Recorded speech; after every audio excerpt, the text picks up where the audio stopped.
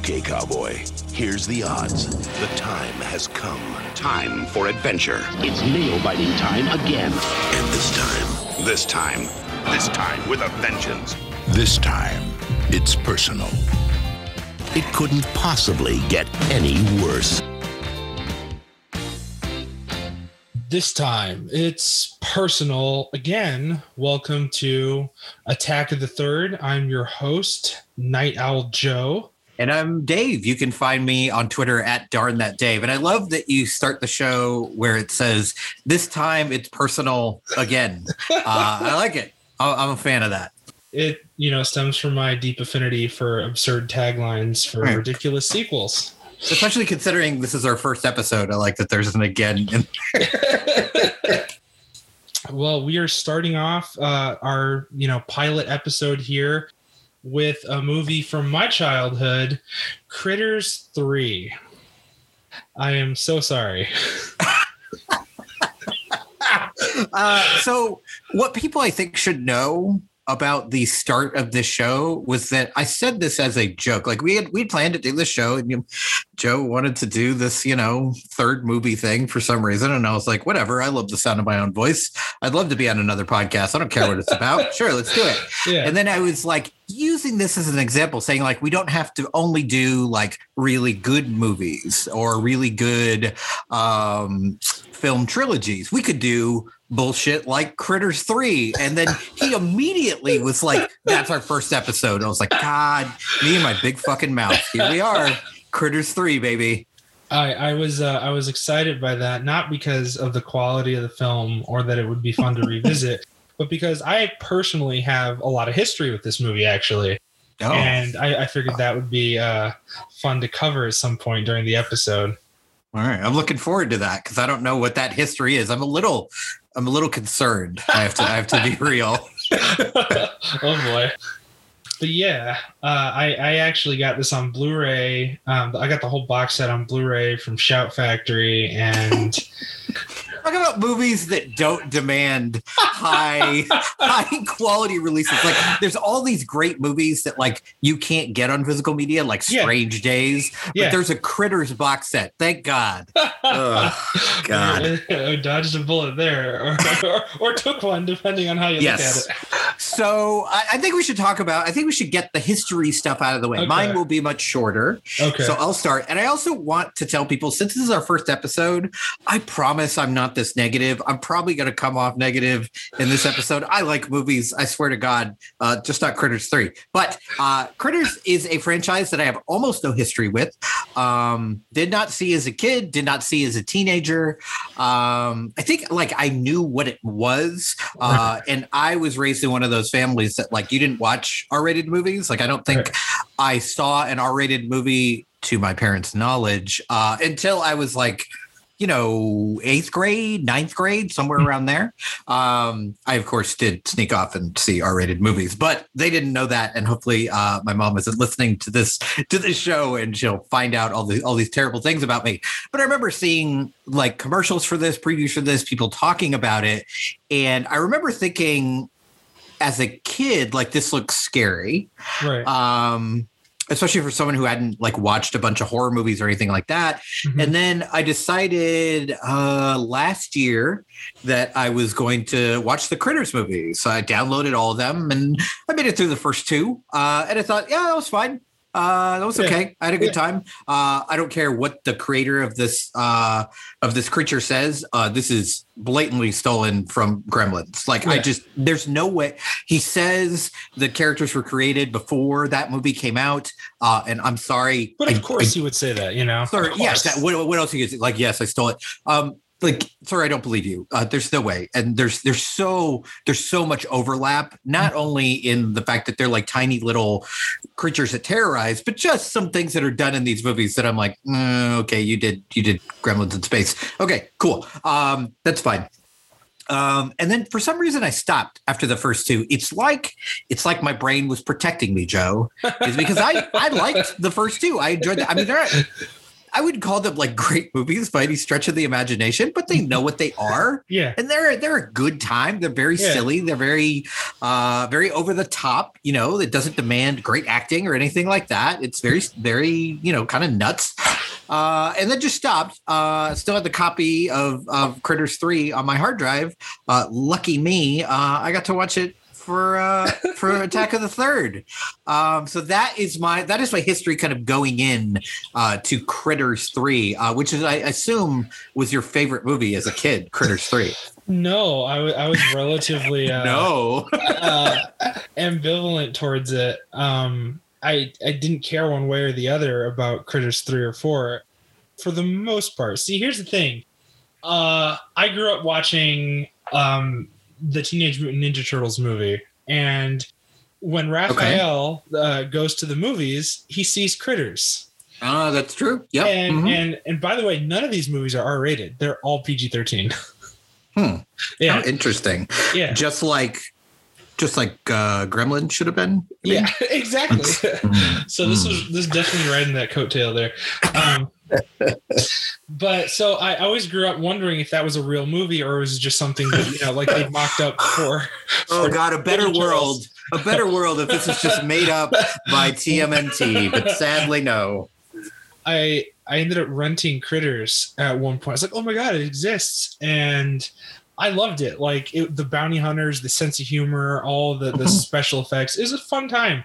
And it leaned more to the sci-fi element than Gremlins did, which appealed to me personally more as a kid because I was always more into sci-fi than fantasy. So like the fact that they were from outer space, there was my hill to die on, like Critters is better, yo, like eat me. And of course Jesus, I grew up, okay, like somewhat. But I still hold a special place in my heart for Critters. Now here's the history part. When video stores were transitioning from DVD to VHS, they were purging their VHS inventory, and I was snatching up some like obscure classics, which is what 12-year-old me would have classified them as classics. And I got some old school movies that were really fun. I got like RoboCop on VHS, My Science Project, and then I got Critters. And I found Critters at one location, Critters 2 at another location. And at that point, I had to have all four. And I had never seen 3 and 4 before, but I made my dad drive me all over the damn state to find video stores that had 3 and 4 so that I could purchase them. God, your poor abused family. I know. So I spent a lot of time and a lot of gas money out of my father's pocket finding Critters 3 and 4. And to this day, I still have all 4 movies on VHS. So this is a little off topic, but can you explain to me the desire, the need, the obsession with owning VHS? Like you said, you still have them, and this confuses me. Like and to be fair, I'm a person who owns vinyl, right? But there's a sound quality thing there, right? And clearly, hopefully, maybe I'm wrong, but to me, clearly, Blu-ray, 4K, all that kind of stuff outstrips VHS in every way, including storage space. So tell me what the reasoning for. I've always wondered, because I know a lot of people do this. Weirdly, they're all horror fans, so maybe that's a connection. But what is the obsession with the VHS, and why not Betamax? Come on. Part of it's nostalgia. Like Betamax was the weird cousin to VHS that everybody said was superior, but nobody seemed to own. True story. you don't collect VHS for picture quality. Okay.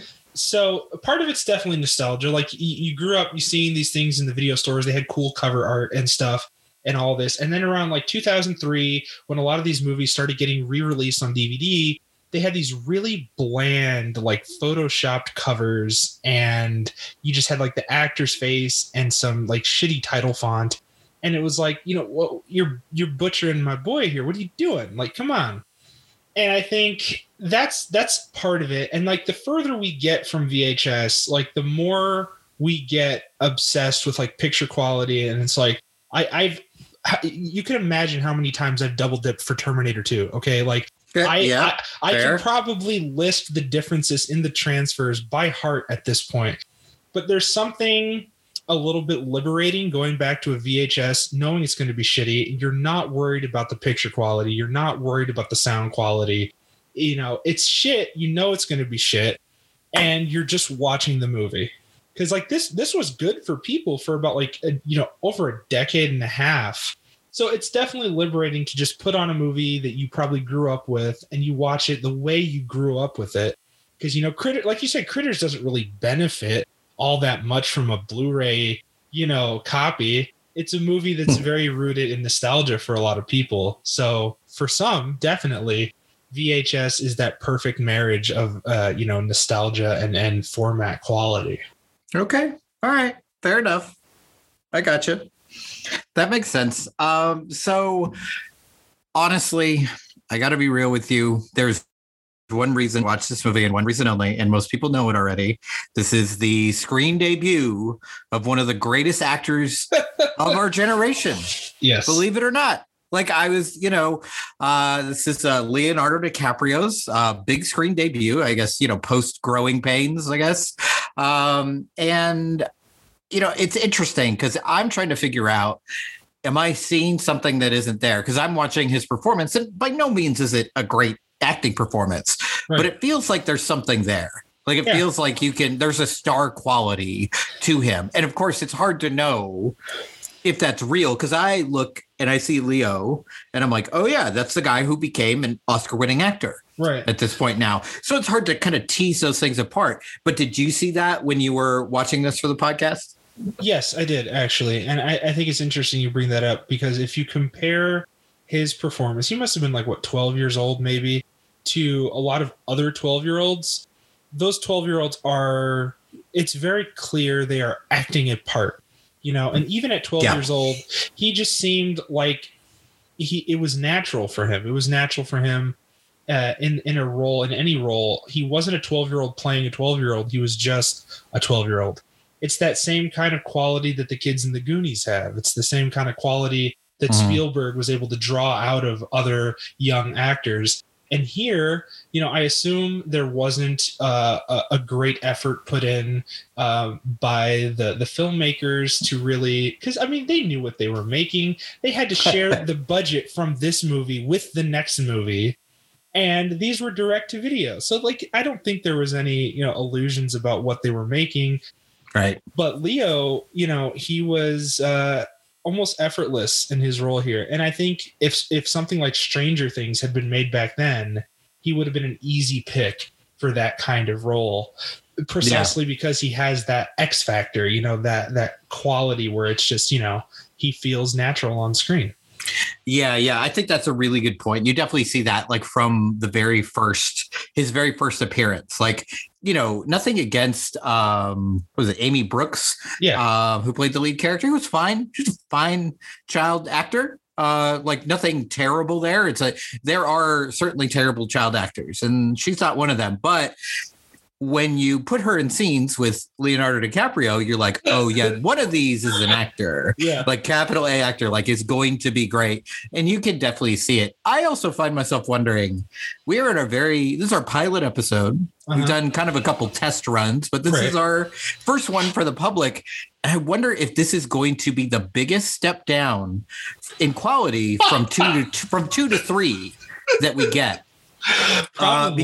Because this is it's easy to be like, oh, those Critters movies, they suck. There's no budget, blah, blah, blah. Sure. There's no budget for these movies. They weren't designed necessarily to be seen on the big screen in THX or anything like that. Right. But the first two movies are solid B movies. Right. They're driving flicks. Yeah, exactly. Absolutely. And they're totally enjoyable. And they take place in this, in this little town. And then there's bits on the spaceship and all that good stuff. Right. And this one, strangely, it made me think of not comparing them to these movies at all, because these movies are much better. Yeah. But it reminded me of The Raid and Dread, where it's all in one building. Yes. And you're just kind of working your way through. There's some bits in the beginning where they're on their way back, because of course they have to pick up the green gooey eggs or whatever to bring them to this apartment complex. But the rest of it all takes place there. And it just became so obvious to me that they're we don't have any money. So there's going to be no sets. There's going to be no gigantic set pieces. We're just going to work our way to the roof by the end of the movie. Yeah. And then we'll have kind of our biggest moment there. And even for a cheap movie, it looks cheap. Does that make sense? Oh, like, even though I knew what I was getting into, I just want to make it clear, I was not walking into this thinking I was going to get something as high quality as even like a good horror movie, like a Halloween, right? Something with a little bit of money behind it, or someone behind the camera who knew how to use money in a way that made the movie look like it was worth something on screen. I knew it was going to be trashy. I knew it was not going to have a bunch of professional actors except for Leo. You knew that going in. And yet somehow with the bar on the floor, I was still disappointed by this movie. I was still like, this is some bullshit. Like maybe about 5-6 times in this movie, I was like rolling my eyes and thinking like, God damn, Joe, like if we were not watching this for a podcast, I honestly don't know if I would have finished it. Yeah, like I might have just not even like turning it off in anger, but just kind of like walked away from it because it wasn't engaging. Yeah. It was just kind of like there's a couple fun moments with the critters, right? Kind of going nuts, going haywire. But that, like, honestly, if you add it up, like, what is that? Like 15 minutes of the movie? Yeah. Of like the actual action bits with the critters. The rest is like family drama. Yeah. And I won't say none of it, but does any of it land for you? Any of the the widowed dad, not connecting with his kids? Does any of that work for you? I think it's interesting because I'm looking at my notes here. It's something I do when I so I have talking points when I bring up. Do you think you're the first person to take notes on Critters 3? No, maybe. That's I don't even think they even had script notes. I mean, I think you were the first person to write anything down. I mean, I'm sure there are articles out there because horror websites, make a great deal of click money based on trashy, crappy movies. So I'm sure someone has before, but you are certainly the first person I've ever met and will continue to talk to that has taken notes on Critters 3.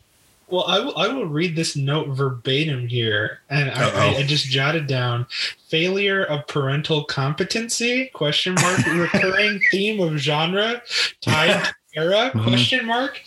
And it's interesting because I don't know about interesting, but maybe coincidental. That was also a very big theme in New Line Cinema's other movies, especially the Freddy Krueger series. Parents are always lit up or alcoholics, or they just straight up don't believe their children. And I think maybe the writer or director was trying to take a stab at that same kind of pathos here, because they knew that they didn't have the budget to beef up the rest of the movie. So I think they were trying to, create some compelling drama there. Mm-hmm. But I mean, that's, using a bucket to scoop out water of a sinking ship. And I'm very sort of, I think, empathetic to their situation because, you get a call from New Line Cinema to direct Critters 3 and you're like, oh, fantastic. The first two were fun. Well, let me see what I can do here. They're like, you have to share your budget with the fourth one. They're like, oh, and they're not coming out in theaters. They're going to VHS. And you just like get knocked down a peg and another and another. And you're like, well, shit. Right.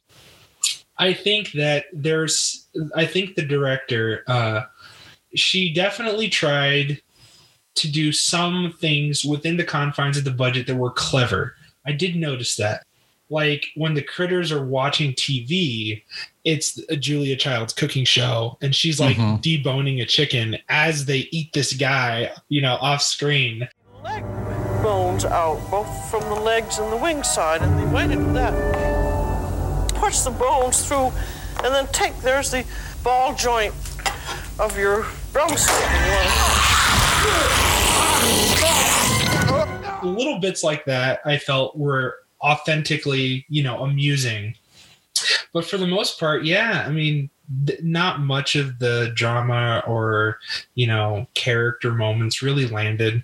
I don't think I had the weight for it, Yeah, it's interesting that you bring up the parenting thing. Like, definitely that is a big piece of the horror genre in general. It's also a big piece of the time. So this came out in 91. So I think we can assume this was shooting in 89 or 90, probably, right? Yeah. And who do you think is the biggest director of the 1980s? Like just Spielberg. Right. And what does Spielberg deal with? Latchkey kids, broken homes, split up parents, all this stuff. So this is really kind of tying into that. And it's frankly at this point in 1991, it feels like kind of a cheap shortcut. It feels like kind of an easy, we can get away with anything because the parents aren't around. Right. It just feels a little cheap. And I was actually just looking at this director, Christine Peterson, and what a short but interesting career that she had. So she worked on the crew of Apocalypse Now. She was the second unit director of both Tremors and Bill and Ted's Excellent Adventure. That makes a lot of sense. It does, especially Tremors. I think that's pretty clear.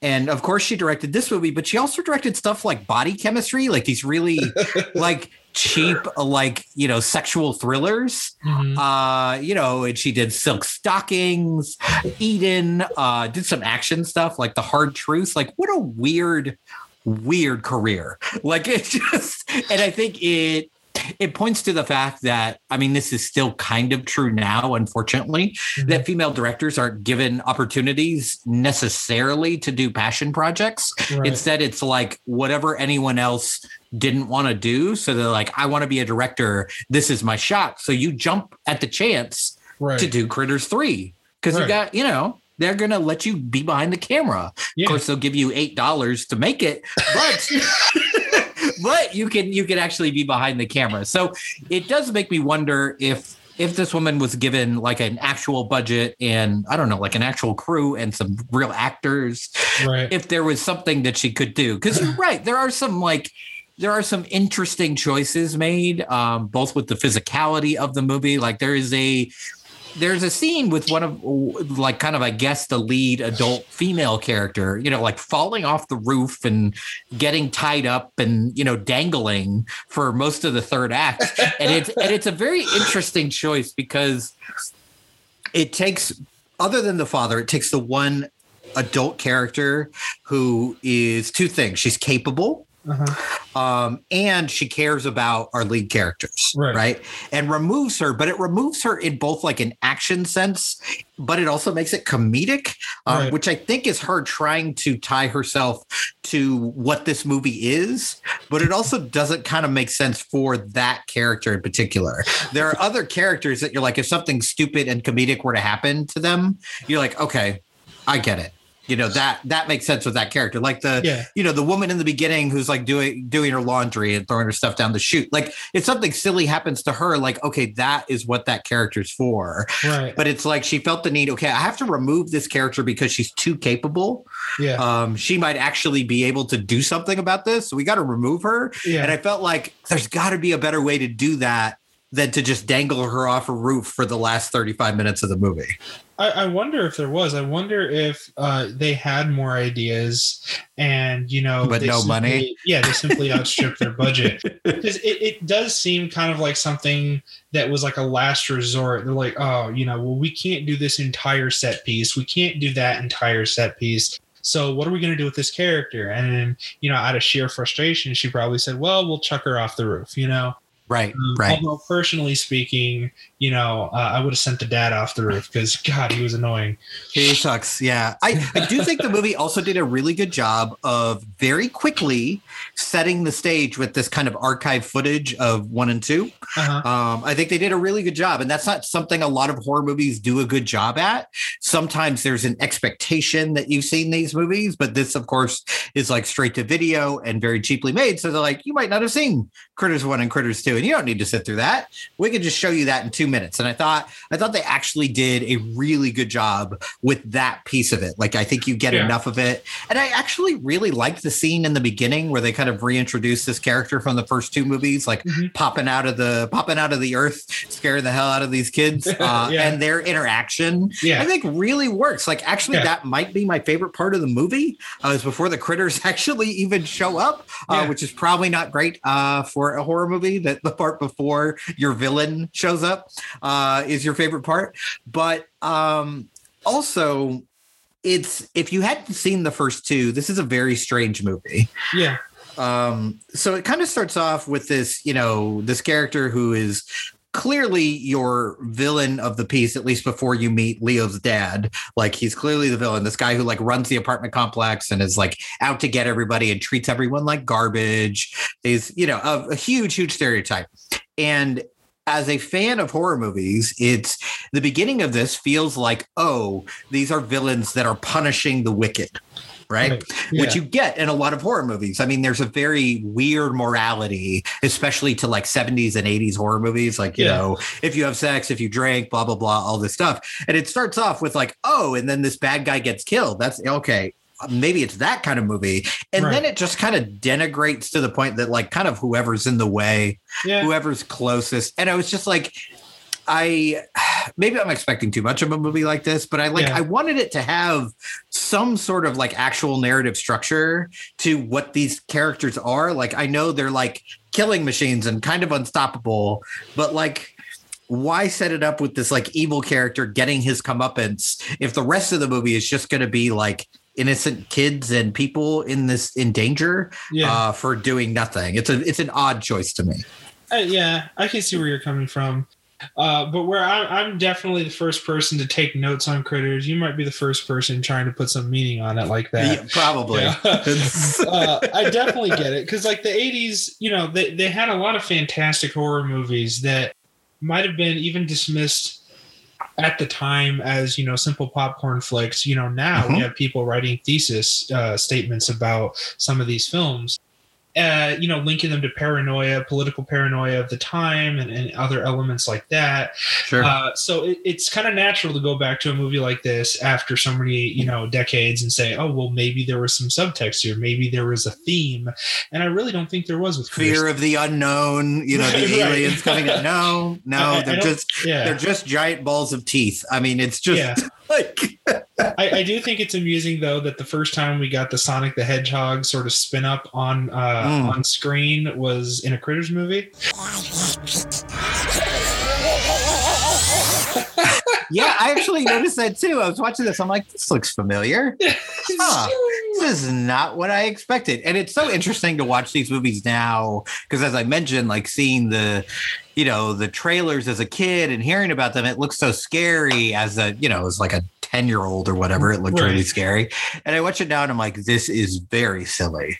Like, even for the type of movie it is, I did still keep watching this being like, oh, this is just silliness. I don't know if I need to pay attention to this. Like, to call it a B version of Gremlins is an insult to Gremlins. Like, this is like a G version of Gremlins. Like, it's not as interesting. It's not even as scary as something like Gremlins. I think, the Spike is a much scarier character than any of the critters. And I also found myself I wish some of the critters were distinguishable from one another instead of all kind of the same, all doing the exact same thing. Because then, like, it's a movie that wants to have a build, right? So it essentially starts at under the wheels of a car, starts on the ground floor in the basement with this evil character, and then works its way up to the roof, right? It's literally a build and it climbs. But because none of these critters are any different from one another, there's no real sense of, there should be in any horror movie, whether you're taking it seriously or not, there should be a sense of victory by the end. Right. Like you're building and and just like in an action movie, the set pieces get bigger and bigger and the release from that should be huge. And this movie just kind of stops. Like eventually it just kind of is over and you're kind of grateful, but not in a way where you're like, wow, that was exhilarating. Instead, it's just kind of like, yeah, that was 85 minutes of my life I'm never getting back. Like, okay, I'm glad that's over. And I feel like, they would need to change a lot of things to make this a good horror movie, right? A lot of things. But one very simple thing is just not making every single creature the same. Because if every creature is the same, why would I keep watching after the first 20 minutes? Right. And I think that's something the first two movies handled interestingly. Yeah, and there are subtle differences with the creatures. They do a piss poor job of highlighting it, though. There's the one that's been stained by the bleach, and then there's the one who eats a bit more, and then there's the one who's always just sort of watching the others. But I mean, I know this because I've seen this movie maybe 3 times. Right. And in the first movie, though, the critters, the krites, they were growing, or there was one that was growing. And I remember it had its arm pop out of the side of a dresser, and it was like a human-sized arm. Oh, yeah, that's right. Yeah, I remember that. Uh-huh.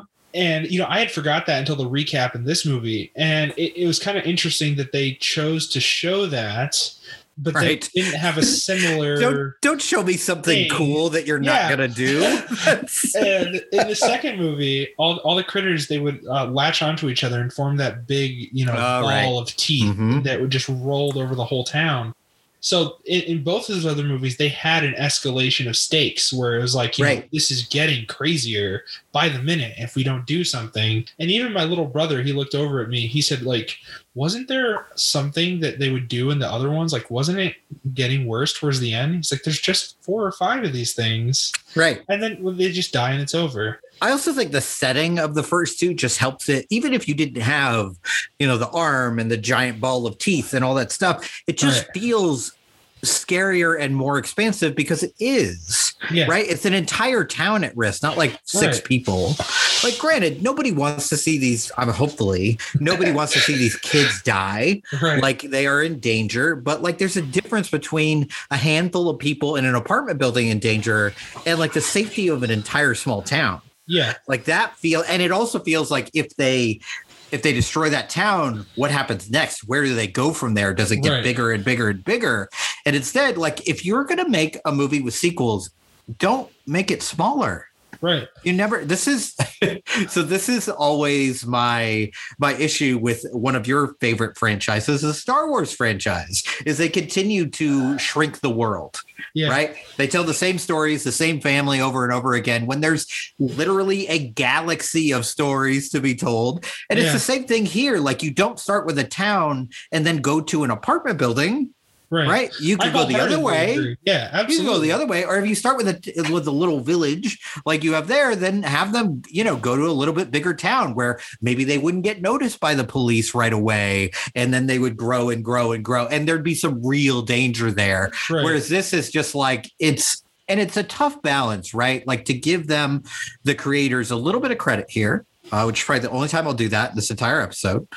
But comedy horror is tough. Right. It's a really, really difficult balance. Every once in a while, there is one that does it perfectly. Gremlins is the version of that, right? When you're talking about a comedy horror creature feature type movie, right? Yeah, absolutely. But to find that sweet spot, it's really tough because you want it to be funny. Right. But if it's too funny, then it's not dangerous. And if it's too dangerous, then you're not laughing anymore. So you got to walk a real thin line. And this one just like misses it by a long shot. Like it's never funny enough when it's trying to be. Right. The things that made me laugh about this movie were when I'm saying to myself, wow, what a piece of shit this movie is. Not like, oh, that's really clever. Like, I kept wanting a moment, obviously keep going back to Gremlins because that's the easiest comparison base, right?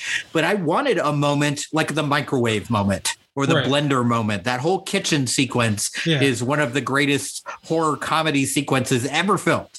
I've actually might be my favorite in that particular genre. And this never really, I mean, I guess one of them gets kicked. I mean, that's as close as we get. And I'm like, they had, to be fair, they had the scene with the flare. She sticks the flare down the thing's throat, and he's like, illuminated from the inside.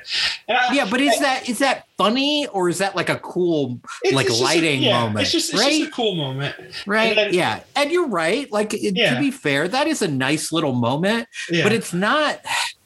It's not euphoric. It's not fun. It's not like, that's so cool. Like, the microwave moment is a cool moment. You see that thing explode and go up against the glass.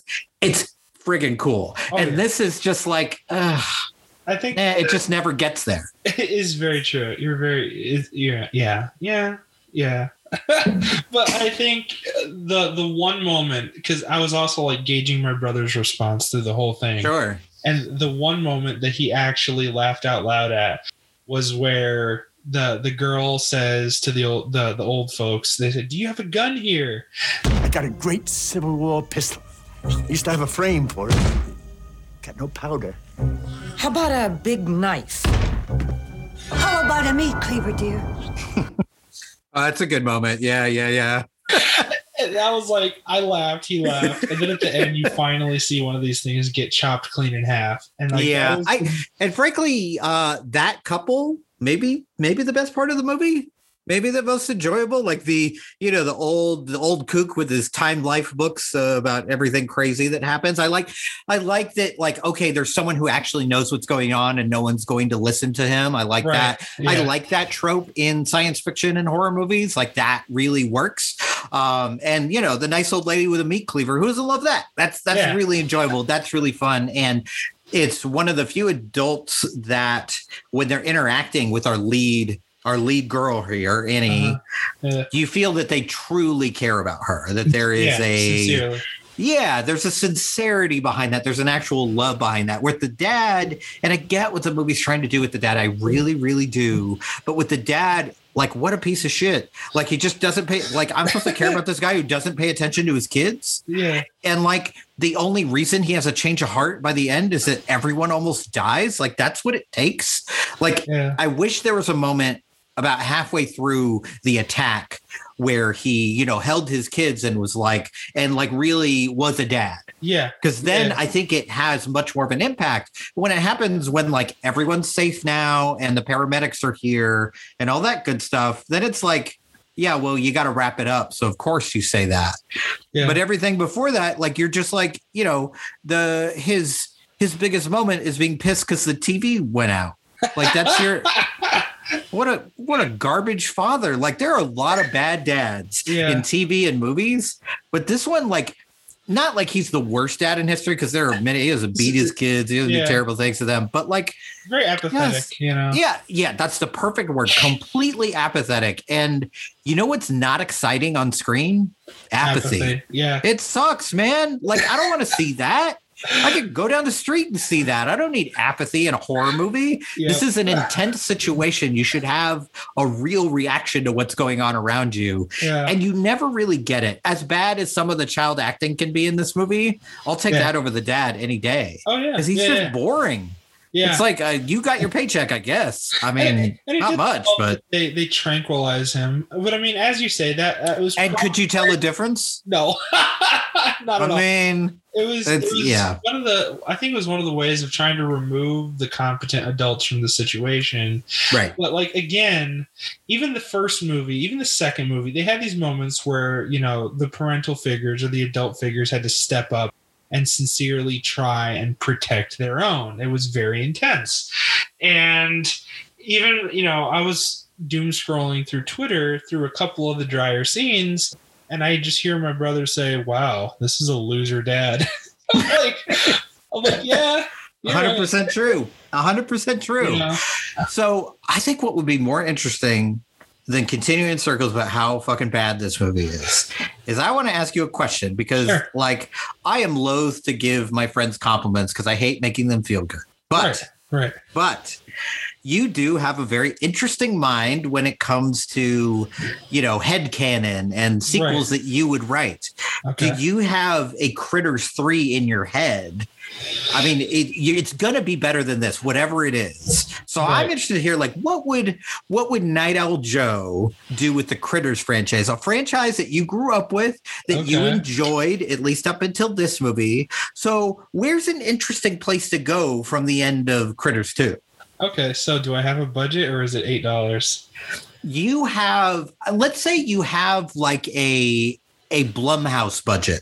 Right. Okay. They'll give you like $1 million, $2 million, but you got to stay, relatively small. So it can't be like, Critters Take Manhattan. It can't be big and broad, but there's room for some effects and some interesting stuff, and maybe casting one well-known actor, not two, that kind of thing.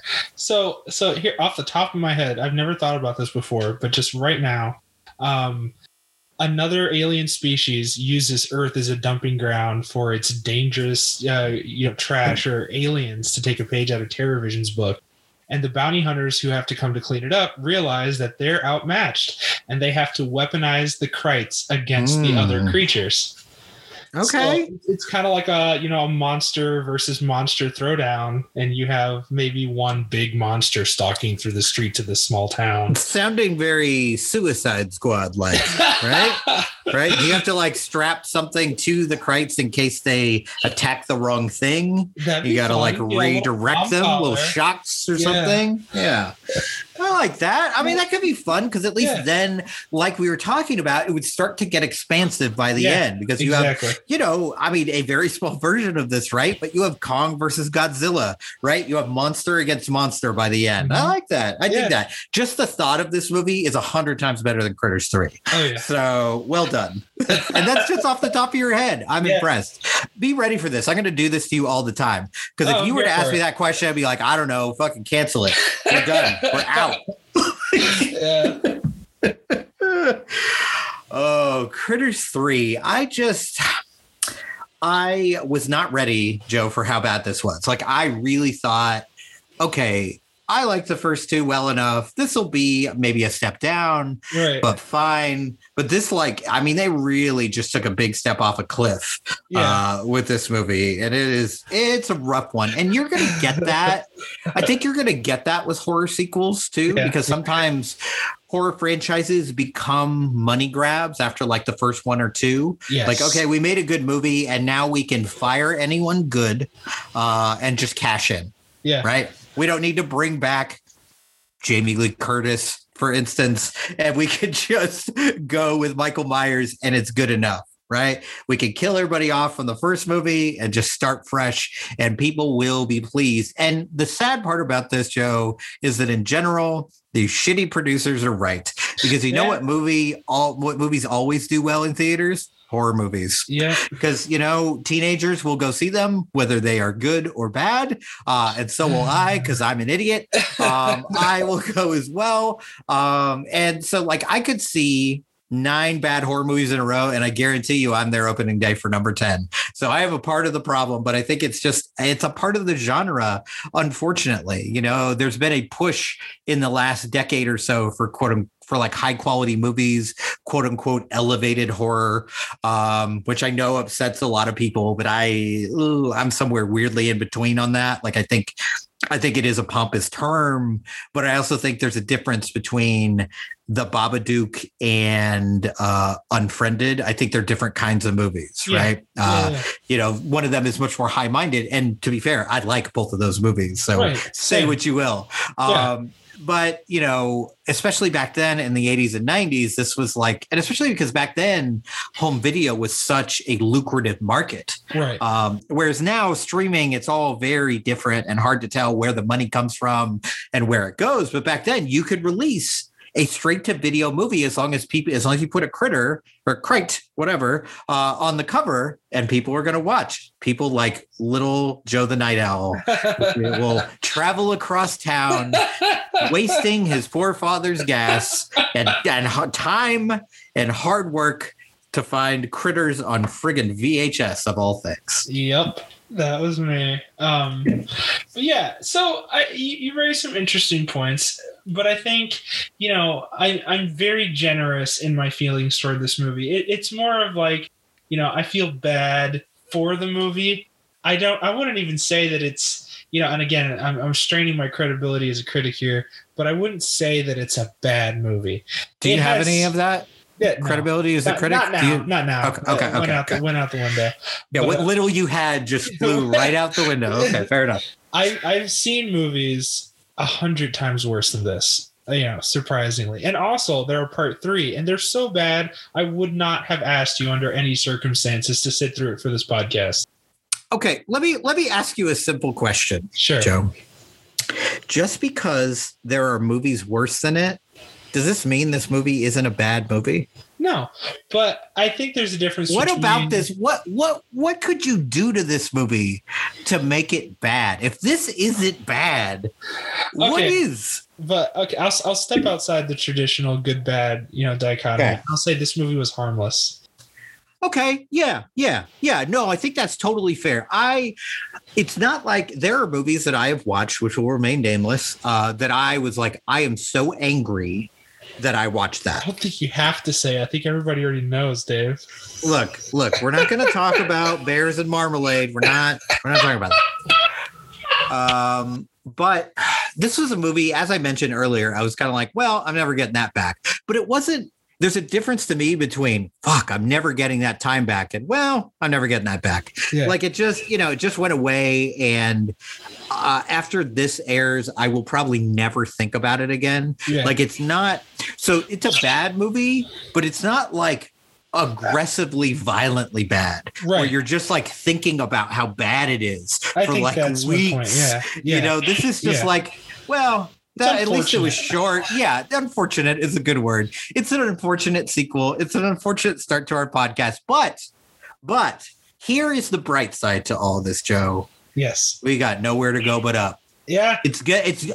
I am making a proclamation, a guarantee.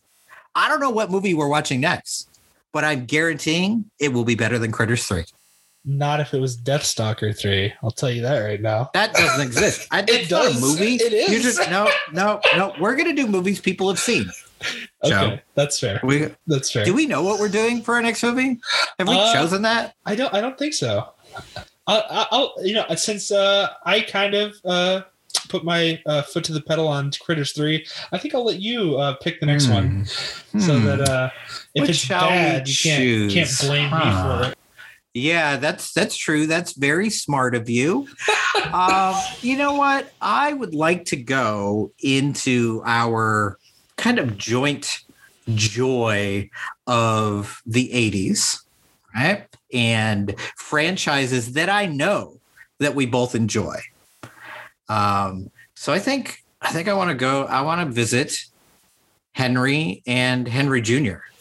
Oh, okay. I think I would like to watch Indiana Jones and the Last Crusade. Because that is a movie. I'm not going to tell people what I think of it yet. Okay. But that is a beloved movie of the 80s. Is that the 80s or did it venture into the 90s? It was probably one of those third parters that was in like the early, like 1990 maybe, kind of like, like the Lethal Weapon 3 type of thing. Yeah, let's see. Last Crusade. Just putting this into IMDb right now. Nope, we still made it to the 80s. 1989, baby. Cool. 1989. The fact that, we'll talk about this. The fact that the special effects in that movie were 2 years before Critters 3 just shows you how little money went into this movie.